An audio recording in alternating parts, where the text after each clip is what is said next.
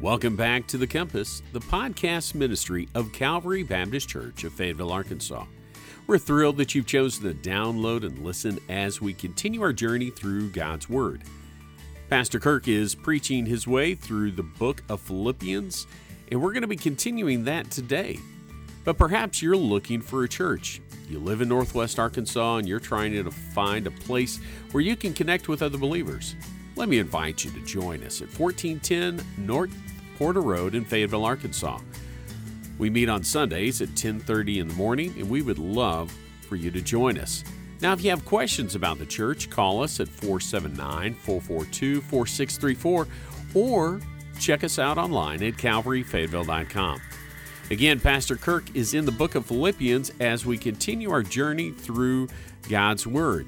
Today, we're looking at a message entitled Lights in a Twisted Generation, and we'll be listening as he shares from Philippians chapter 2, verses 12 through 18. And so my prayer for each of us is that God will speak to us today as I share with you a message entitled Lights in a Twisted Generation. That title will become more clear as we work through the text today. We could also call this message Working Out What God Has Worked In.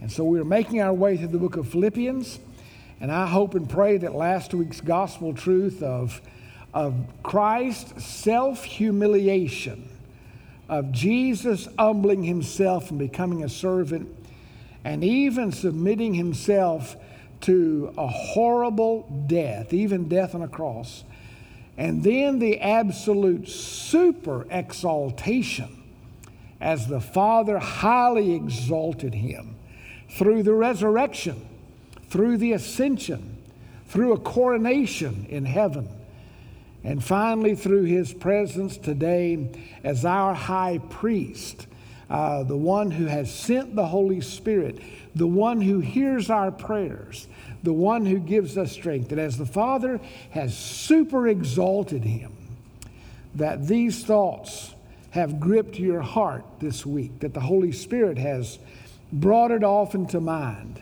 and caused you to marvel, maybe even more than you ever have, about just exactly what it was that Jesus has done for you and me. Now, Paul is appealing to this church in Philippi to live up to who they are as God's children. He is appealing to these believers. This is a church that is experiencing hardship and persecution from without, from the Roman Empire that seeks to subdue them and cause them to worship and to bow down to Caesar rather than Christ. And a church that is also struggling to some degree with some struggles internally. Now, we said at the beginning that this was not a troubled church like Corinth that had open sin being flaunted. This is not a church like some of the churches around Colossae that were struggling with a matter of doctrine and the pure gospel.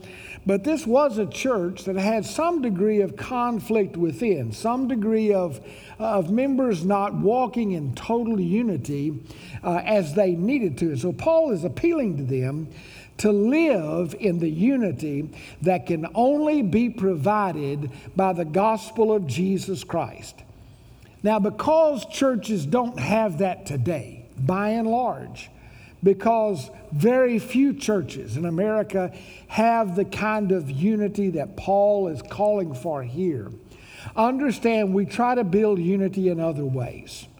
We try man's idea of having some kind of demographic unity.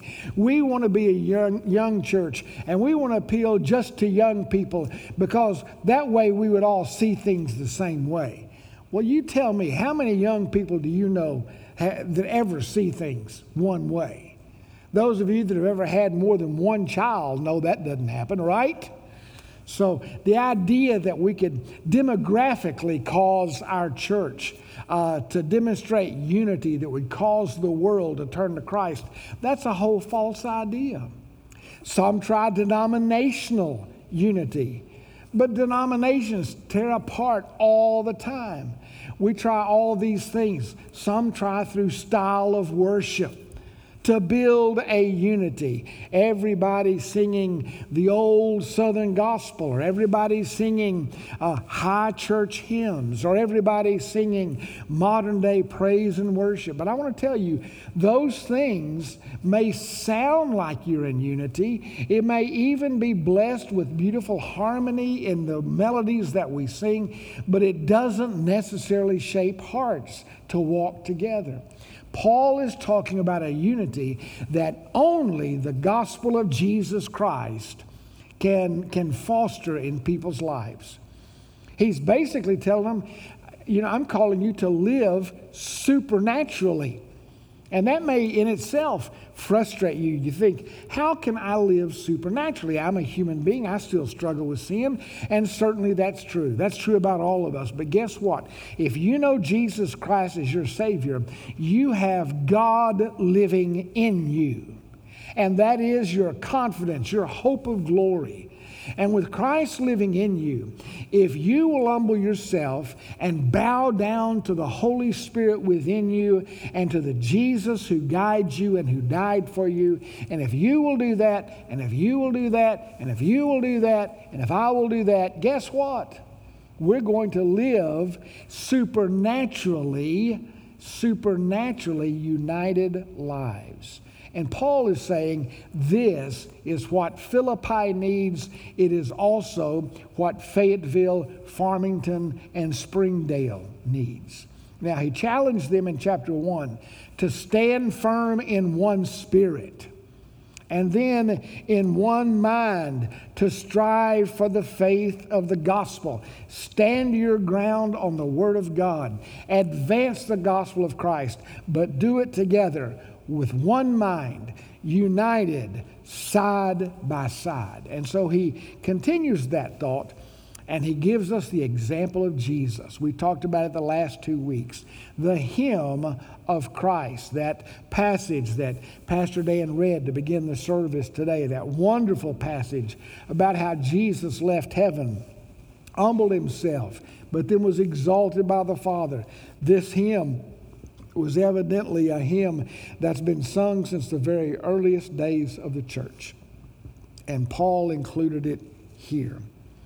Now listen, this is what Kent Hughes had to say about that hymn, about every knee bowing and every tongue confessing. He said, the grandeur of all of this is stunning.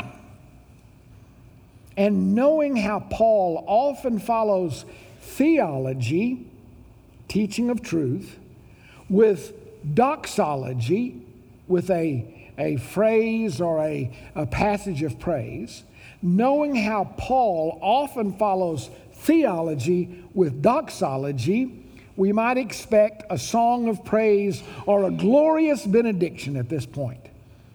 But not this time, because Paul, now listen to this, has raised this high Christology, this high teaching of Christ, with an eye to ground level practicality.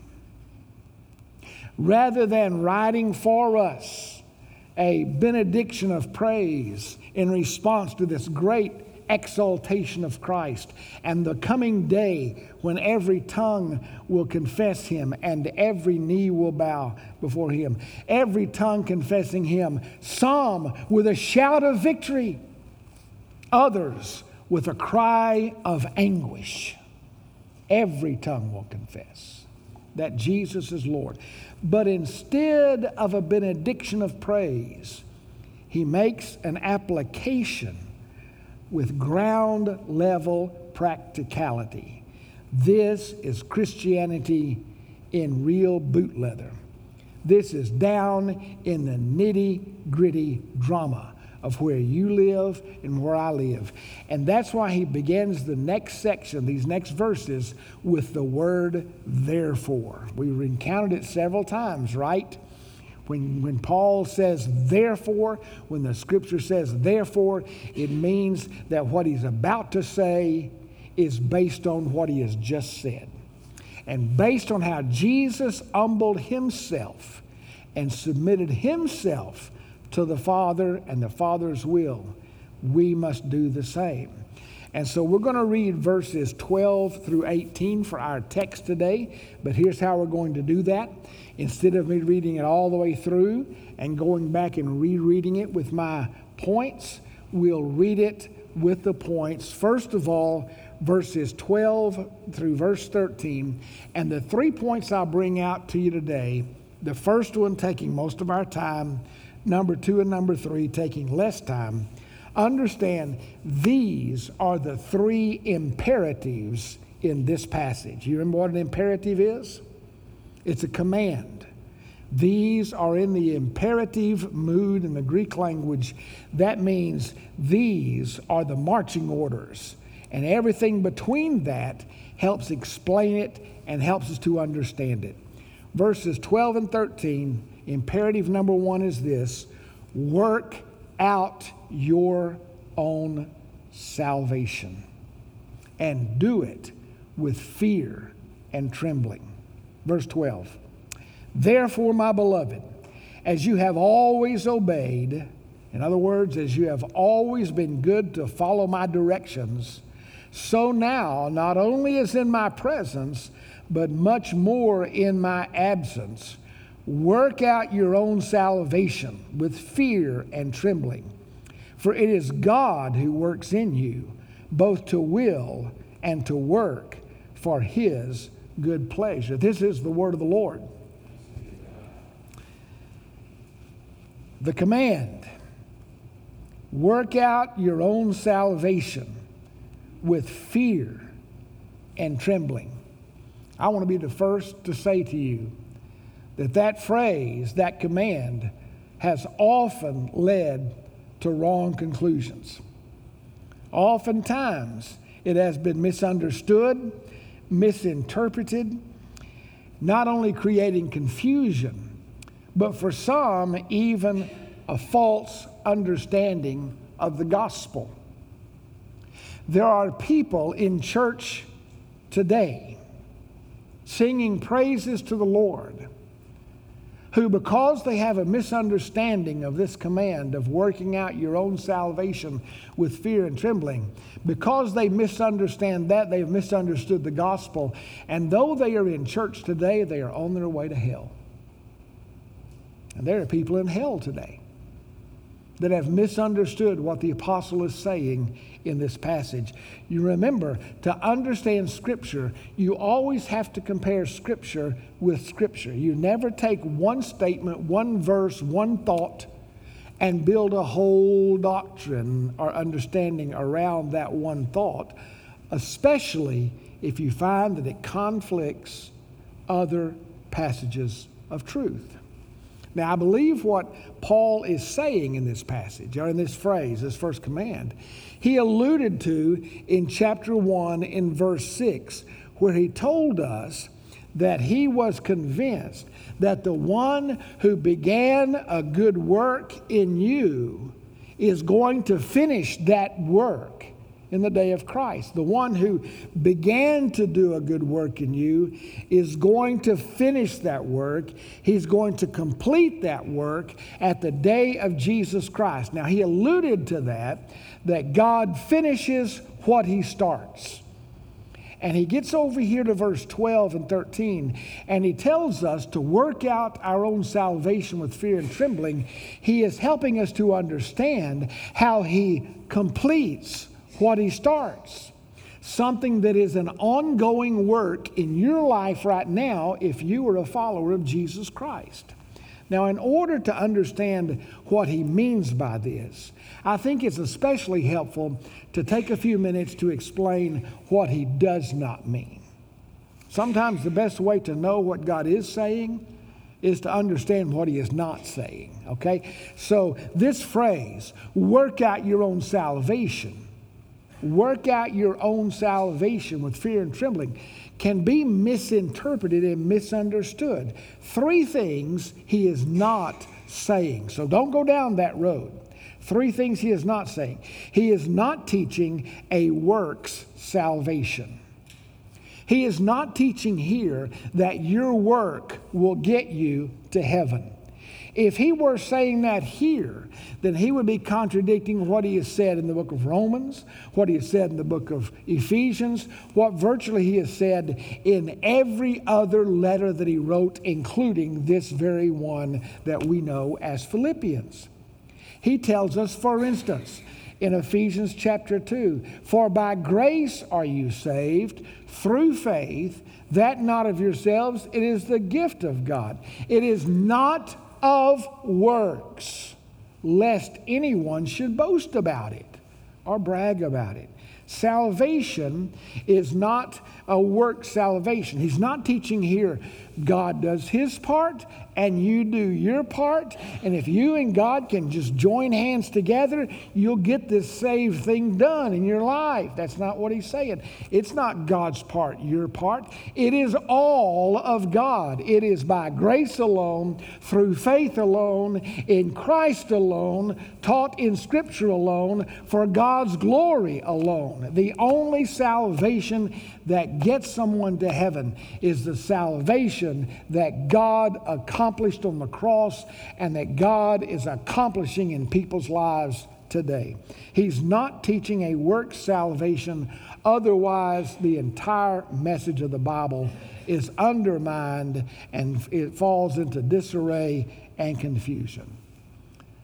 He's not talking about a work salvation. Secondly, he is not talking about some kind of customized salvation.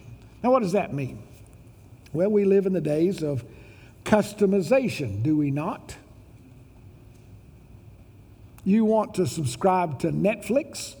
Well, you go online and you customize what you want to see, what you're looking for, and you will have a customized agenda for you. You will have a customized list of movies or programs that might suit your taste. We also live in the days of personalization, where people personalize everything. Your music selection. Nobody, well, except it's kind of becoming a trend, nobody goes and buys the whole album anymore. You remember what an album was? For you young people, that was this round thing. And you put it on a turntable and set a needle on it, and that's how you got your music. Nowadays, you just pick the song you like. You go to Pandora, you go to Spotify, you personalize, customize everything. Well, when it says, work out your own salvation, some might interpret that to be customized salvation, that God customizes his gift of eternal life based on you and me and what we like, and the gospel will be presented to you in a way that's pleasing to you. I want to tell you something. A gospel that is pleasing to a lost person is not a gospel. If the gospel of Jesus Christ does not offend the lost person, it's not the pure gospel. Why is that? Because a lost person is the enemy of God. Their heart is at war with God. And so when a church does everything it can do to make its worship, to make its services, to make the Word of God pleasant, to make the message unoffensive or inoffensive, or whatever's the right way to say that, to make it acceptable and pleasing to people, is to water it down to the point that it will not save a soul. God doesn't customize his gospel for you. God doesn't personalize it for you. In fact, the Bible refers to our common salvation. Did you know that? Jude, the brother of Jesus, said this in Jude verse 3, "Beloved, although I was very eager to write to you about our common salvation, I found it necessary to write appealing to you to contend for the faith that was once for all delivered to the saints." Why? Because if you don't contend for the faith that is the true faith of God, and if you don't do that, and if you don't do that, and if you don't do that, and if you don't do that, and if I don't do that, then we don't have a common salvation. The faith is the teaching of the Word of God. And understand, it's not going to be pleasing to a lost person to hear the message of salvation, the message of sin, the message that you're guilty and that you deserve hell and hell is waiting for you. And understand, you can't take the edge off of that. Only God takes the edge off of that by the ministry of the Holy Spirit. Only God can convict lost people. Only God can soften rock, stone-hearted hearts. Only God can make a difference. Now, you and I need to be loving. We need to be compassionate. We need to make an appeal. But understand, we can't change the common salvation. This is not some kind of work salvation he's talking about. It is not some kind of customized salvation. And number 3, it is not a fear-based salvation. Even though hell is something to fear, when he says that we work out our own salvation with fear and trembling, he does not mean that we live in doubt and fear.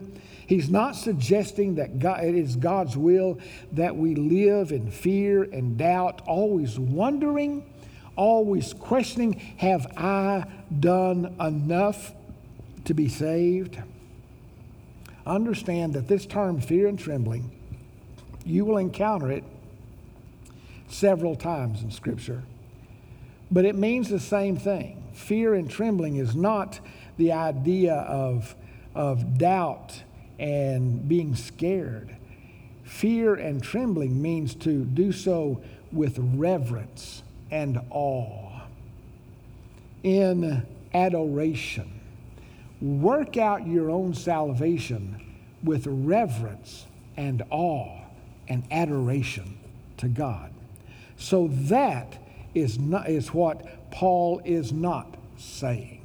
So to help you understand what he is saying, let me remind you of something else we've talked about. I've alluded to it. I don't remember if we've ever had it on a screen before. But understand that when you read about salvation, especially in the New Testament, that there are 3 aspects of salvation, 3 perspectives of salvation, 3 aspects. First of all, there is the past tense, then there is the present tense, and then there is the future tense of salvation. What is the past tense of salvation? The past tense is this: we have been saved from the penalty of sin. From the penalty. What is the penalty for sin? It's death in hell, right? Separation from God. Well, listen, when God saved you, whenever that took place, for me it happened when I was 9 years old in a revival meeting. I believe it was on a Wednesday night. And I was 9 years old. It was in the month of November, our fall revival, that I trusted Christ as my Savior. At that point in time, I was saved, I was delivered, I was set free from the penalty of sin. No longer was hell my destiny and my future. Instead, heaven was my destiny and my future. Now, Paul doesn't often use the term salvation looking backwards to the moment of salvation, the past tense of salvation. Now, listen, you and I, on the other hand, that's what we oftentimes only look at. All we think about is when I was saved. Okay?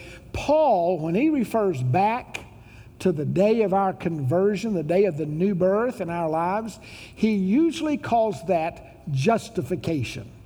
That's another word for salvation, but it's a word meaning that you have been declared innocent. Okay? That the penalty for your sins has been paid for by Jesus Christ. The prison door has swung open. The sentence has been paid already. You have been justified. Now, sometimes he'll refer to salvation in that past tense, but usually he'll call it justification. The past tense of salvation is once for all. Okay? Once for all. Once for all.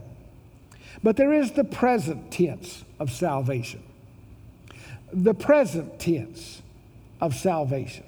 And the present tense of salvation is this: we who have been saved from the penalty of sin are now day by day being saved from the power of sin. Even though we have been saved from sin's penalty, doesn't mean that we were instantly saved from sin's power. We still have the old man of sin, right? We still struggle. Paul talks about that in Romans 7. The thing that I would do, I don't do. The things that I don't want to do, those things that I struggle. Oh, wretched man that I am, who will deliver me from the body of this death? Have you ever felt that? If you have never felt that and cried out words, something like that to God, then you're missing the whole boat of working out your salvation with fear and trembling. Being saved from the power of sin. We sometimes refer to that in the New Testament as sanctification. What does it mean? It means that our lives are doing battle with sin, but unlike before we were born again, when we had no power against sin, sin and the devil always won the battle, now, because of the Holy Spirit inside, I can win the battle. And that's why Paul is saying to the Philippians, listen, you need to be living supernatural lives, lives that are guided by the Spirit, not by the flesh. Not grumbling and complaining, but instead seeking what's best for each other and caring about each other more than yourselves. That kind of supernatural living comes from being saved from, being delivered from the power of sin in your life. That is a daily struggle. It is a daily surrender to God. Paul talked about that so many times, but he especially talked about it in Romans 12. I appeal to you, therefore, brothers, by the mercies of God, to present your bodies as a living sacrifice, fully, holy, and acceptable to God. This is your spiritual worship. He's talking about how you live as Christians. Surrender yourselves. This is your spiritual worship of God. Do not be conformed to this world any longer. Don't be like the world. Instead, be transformed by the renewing of your minds, that you may prove, that you may discern, live out, and give testimony to what is good, what is acceptable, and what is perfect. There's also the future tense of salvation. We will be saved from the presence of sin. Only in death or the rapture are we delivered from the presence of sin. If you want to try to find a church that's not full of sinners, you need to look elsewhere, because Calvary ain't it. Folks, that's funny. That was funny. It's truthful, but it was funny. This ain't it. If you're looking for the perfect church, you ain't never going to find it. And if you do find the perfect church, don't join it, because you'll mess it all up. That's just the way that is. We cannot escape the presence of sin. Now listen, if you're seeking to walk with Christ, yes, you can avoid much of sin. You can make wise choices about what you allow your mind to feed on, what you read, what you watch, where you go, who you spend time with, because there's always the influence of evil around, and to a certain degree, if you walk wise and walk with the Lord, you will avoid as much of that stuff as you can, but you'll never get fully away from it till you die or till Jesus calls you home through the rapture. Now that's why he said back in chapter 1, verse 6, that what God started when he saved you, he will complete at the day of Jesus Christ. That complete and full salvation is past, present, and future. Total salvation, full salvation, will not be experienced till we are in the presence of the Lord. Now, shake your head and tell me that you've got that. Do you understand what we're saying? It's very important. Very important. Because when he says, gives this first command, this first imperative, work out your own salvation with fear and trembling, he's talking about present tense salvation. He's not talking about the past tense. Jesus paid for all of that. He's talking about the present tense where you allow Jesus to work in you. And now that you are a child of God, now that you have the indwelling Spirit, now that you can understand the Word of God, now that you can avail yourself of the comradeship of brothers and sisters in Christ, being a true family of God in the church, now it's time for you to work hand in hand with the Lord. Now, you offered nothing, you brought nothing to the table for your new birth experience except the sin that made it necessary. You didn't contribute anything. But this present tense of salvation, this learning to become more like Christ, this conforming your life in line with Jesus, it's Christ in you, the assurance of glory. As you walk closer with Christ, you have to make effort. You have to make effort. It's not the work of the flesh. Even this effort, though, comes from God. Now keep in mind, salvation is not just an inward emotion. It's not just because you can remember when you walked the aisle or when you gave your life to Jesus. If it's true, if it's genuine, there will be life change. Sometimes it is painfully slow, but there will be life change. And this life change is what he's talking about here. Now notice, he says, verse 13, for it is God who works in you. So even though you have to cooperate with the Spirit, you have to daily surrender and humble yourself, even as Jesus did. He was the example. It requires effort on your part, but understand this about your effort. It is not a grin and bear it thing that you have to do in your feeble strength. Remember, God is at work in you. God is in you. And he works in you. Verse 13 says, how does he work in you? Both to will and to work for his good pleasure. Now, you can go back to sleep after this if everybody would focus in and hear what I'm about to say in the next 60 seconds. If you have truly been born again, if you have truly experienced the past tense of salvation, where the penalty of sin was taken away, home in heaven promised to you, the only way you experienced that was by faith. And Ephesians 2 says that faith didn't come from you, it came from God. So even your faith was God's gift to you, okay? Even your faith was something God gave you, a precious gift. Without it, you could not have been saved. But I want to tell you, if you were saved by God's grace in the past and by God's faith, that gift from him, that faith doesn't just go away. It doesn't wear out. It doesn't expire. But that faith continues to work inside you. That if you've truly been born again, understand this. A part of what changed in you is that you were given, and God is still giving to you, the will and the ability to follow him, to work for him. And this working out your own salvation, this is the desire to do God's will and the commitment to do God's will in your life. Now, here's what I want you to hear.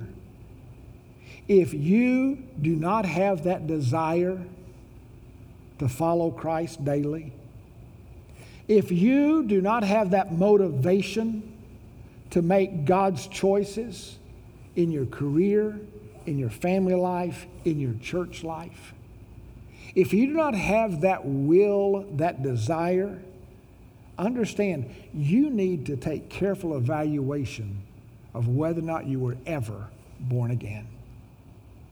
Because it says here that as you work out your own salvation, you do it with fear and trembling, and you remember it is God working in you and through you to help you be obedient, to grow in faith, to live the Christ life.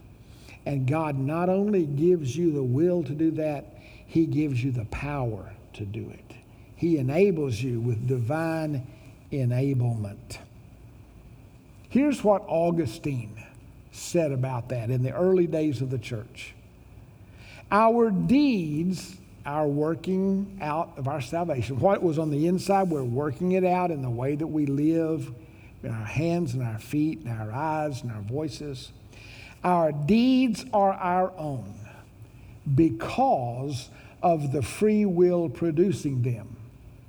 But remember this, they are also God's, because of His grace causing our free will to produce them. God makes us do what He pleases by making us desire what we would not desire in our natural flesh. Did you get that? It is your choice because God has given you a free will, but it is a free will that can only be expressed under the direction and the guidance of God Himself. It is God who causes us to will to be what He wants us to be and to do what He wants us to do. Let me give you a key truth here, and it's actually a working definition. Now, you know what grace is, right? Salvation is by grace alone. It is God's unmerited, undeserved favor on our behalf. That's how we usually define it. Well, let me give you another definition, not a contrary one, but a working definition of what that looks like. Grace is the desire and the power to do God's will. Grace is the desire and the power to do God's will. Without God's grace, without God's love and mercy and favor towards you, you would neither desire nor be able to do God's will. But because of His grace, you do have that desire and you do have that power. All right, that's the first imperative. I said the next two would be much shorter. I hope you understand when he says to work out your own salvation with fear and trembling, he's talking about how you live day to day as a professing child of God in this world. Conforming your life to Christ, growing, maturing in faith, being more faithful to God's house and God's people, all the above. Okay, the second imperative, the second command comes in verses 14 through 17. Verse 14 says, do all things without grumbling or disputing, that you may be blameless and innocent, children of God without blemish, in the midst of a crooked and twisted generation, among whom you shine as lights in the world, holding fast to the word of life, so that in the day of Christ I may be proud that I did not run in vain or labor in vain. Even if I am to be poured out as a drink offering upon the sacrificial offering of your faith, I am glad and rejoice with you all. This too is the word of the Lord. All right, second command, don't be grumblers or arguers. Stop your grumbling. Stop complaining. Stop arguing.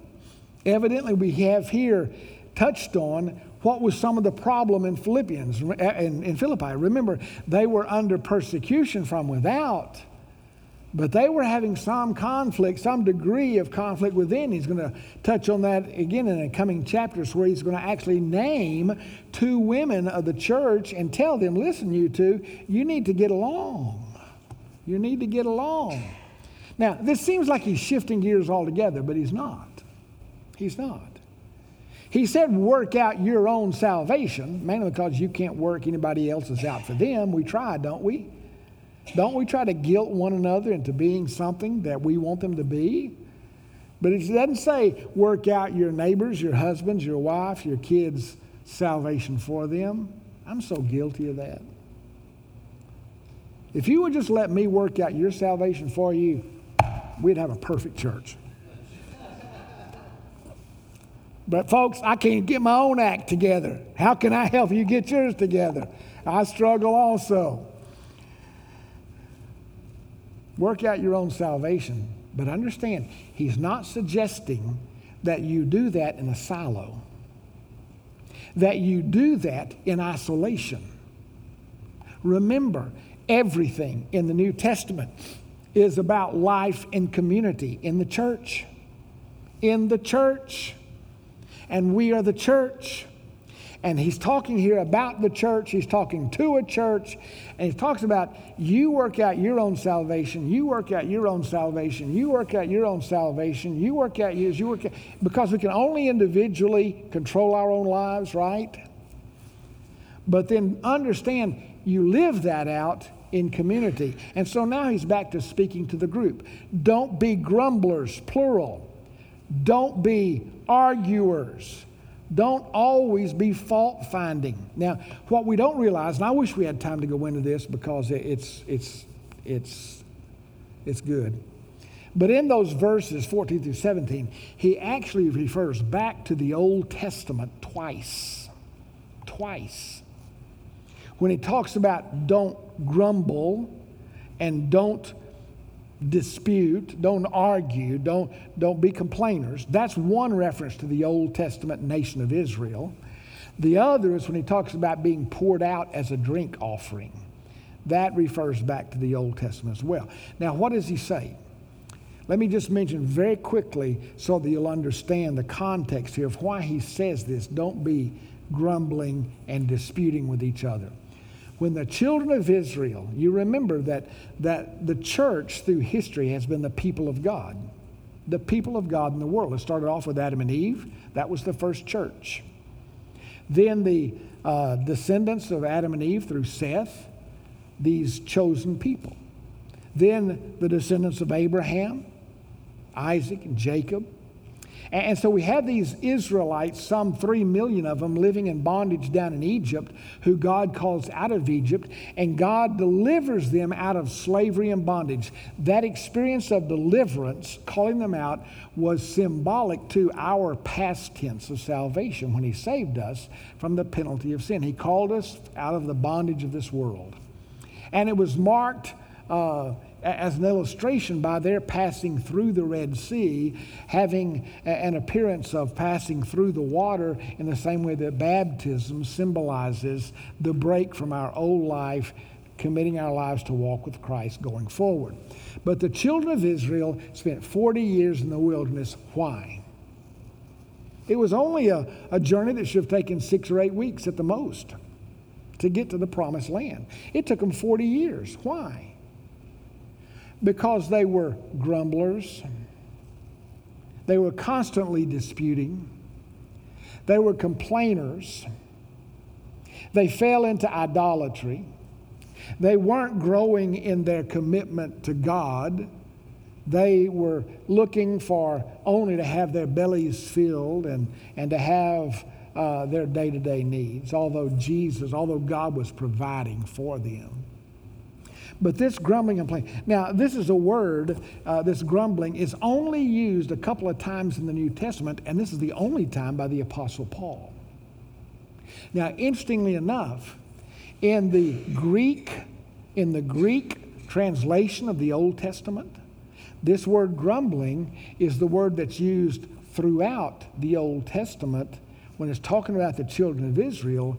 And the word there we read in our Bibles is murmuring. Murmur. It's an onomatopoeic word, which means it is a word that sounds like what it sounded like. Murmur, murmur, murmur, murmur. You know, it's kind of like being a bunch of extras in a movie. All you have to do is stand back there and look at one another and say murmur, murmur, murmur, murmur, murmur. Because the whole idea is people can't discern the distinction, but God could. They were constantly complaining. And what Paul is saying here, this is what one scholar has said, Frank Thielman, implicit in this command not to grumble or complain or argue is the assumption that the believing community in Philippi is part of a new people of God that stands in continuity with biblical Israel and should learn from its example. God killed those people off because they grumbled so much. And we are the new Israel today. They were the people of God who failed in their calling. And that's why Jesus had to come.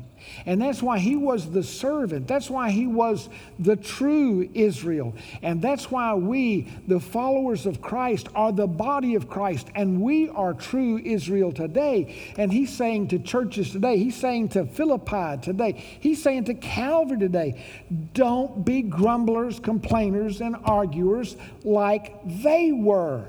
They failed in their calling. Don't you fail.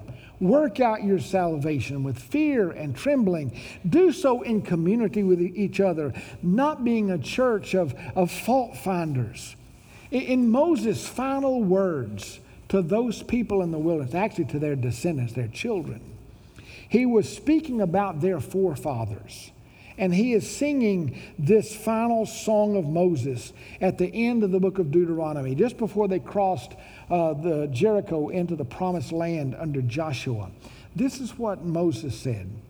The rock, speaking of God, the rock, his work is perfect, for all his ways are justice. A God of faithfulness and without iniquity, just and upright is he. They, speaking of your forefathers, they have dealt corruptly with him. They are no longer his children because they are blemished. They are a crooked and twisted generation. It's not a mistake that Paul, thousands of years later, says to the Philippian believers, you are, in essence, the new Israel. Don't be grumblers and complainers that were disowned by God. He called them out. He worked miracles among them, but he disowned them. They are no longer his children because they are blemished.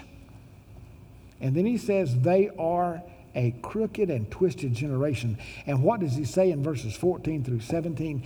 That if you will live there in Philippi before the onlooking eyes of a pagan world who doesn't believe in Jesus, if you'll live lives without grumbling and complaining, living in unity and harmony with each other, he said, you'll not become a perverted and twisted generation like your forefathers. Instead, you will be faithful. You will be shining lights in a dark world, in a twisted and a perverted generation.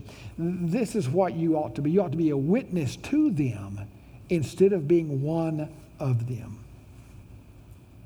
Now, I know that for those of you that have jobs and are still working, or those of you that can remember your working world and your working experience, that almost anywhere and everywhere today, the world is filled with grumblers and complainers, is it not? Stand over the back fence and visit with your neighbor. It won't take very long till somebody's complaining about something, either you or them. But he's saying to this, if you will not do that, well, he's saying here's the godly results. You will be blameless, innocent, without blemish. You will shine as lights in a perverted world, and you will be found faithfully holding fast to the word of life. Okay? Folks, that's what God calls us to. The very last imperative, the last command, is the last verse. Verse 18. Likewise, you also should be glad and rejoice with me. He just told them, if he has to pour out his life as a drink offering, if he dies in this prison, if he is beheaded by Caesar, that he is still going to rejoice and be glad because of the work God is doing in their lives. And he says, likewise, whatever happens to me and whatever happens to you, be glad, rejoice with me, because nothing's going to happen to you that was not God's will. Nothing's going to happen in you that was contrary to the plan of God. God is in control. God is the one on the throne. And you need to rejoice that God's redemptive work is being done in the world, and you get to be a part of it. So whatever you experience, whatever you face, whatever it is that you are called to go through by God, do so with a glad heart. Do so rejoicing. Why? Because everybody that doesn't know Christ, when they face death or persecution, when they face hardship, they cry and they whine and they complain. But you're the people of God. So whatever it is in your future, it is a future that is known by God and that is ordained by God, and that will result in glory to God. Rejoicing, joy, is a major theme of this letter. There are 104 verses in the book of Philippians. 16 times he refers to joy and rejoicing. Over 15% joy and rejoicing. How will that change the world? It changes the world because they see that our hope is not fixed on things that are temporary. That our hope, our confidence, is based on things eternal. Work out what God is working in you. You say you're a person of faith. You say that Jesus lives in your heart. You say you've been born again. You say that the Holy Spirit is inside of you. Let it show.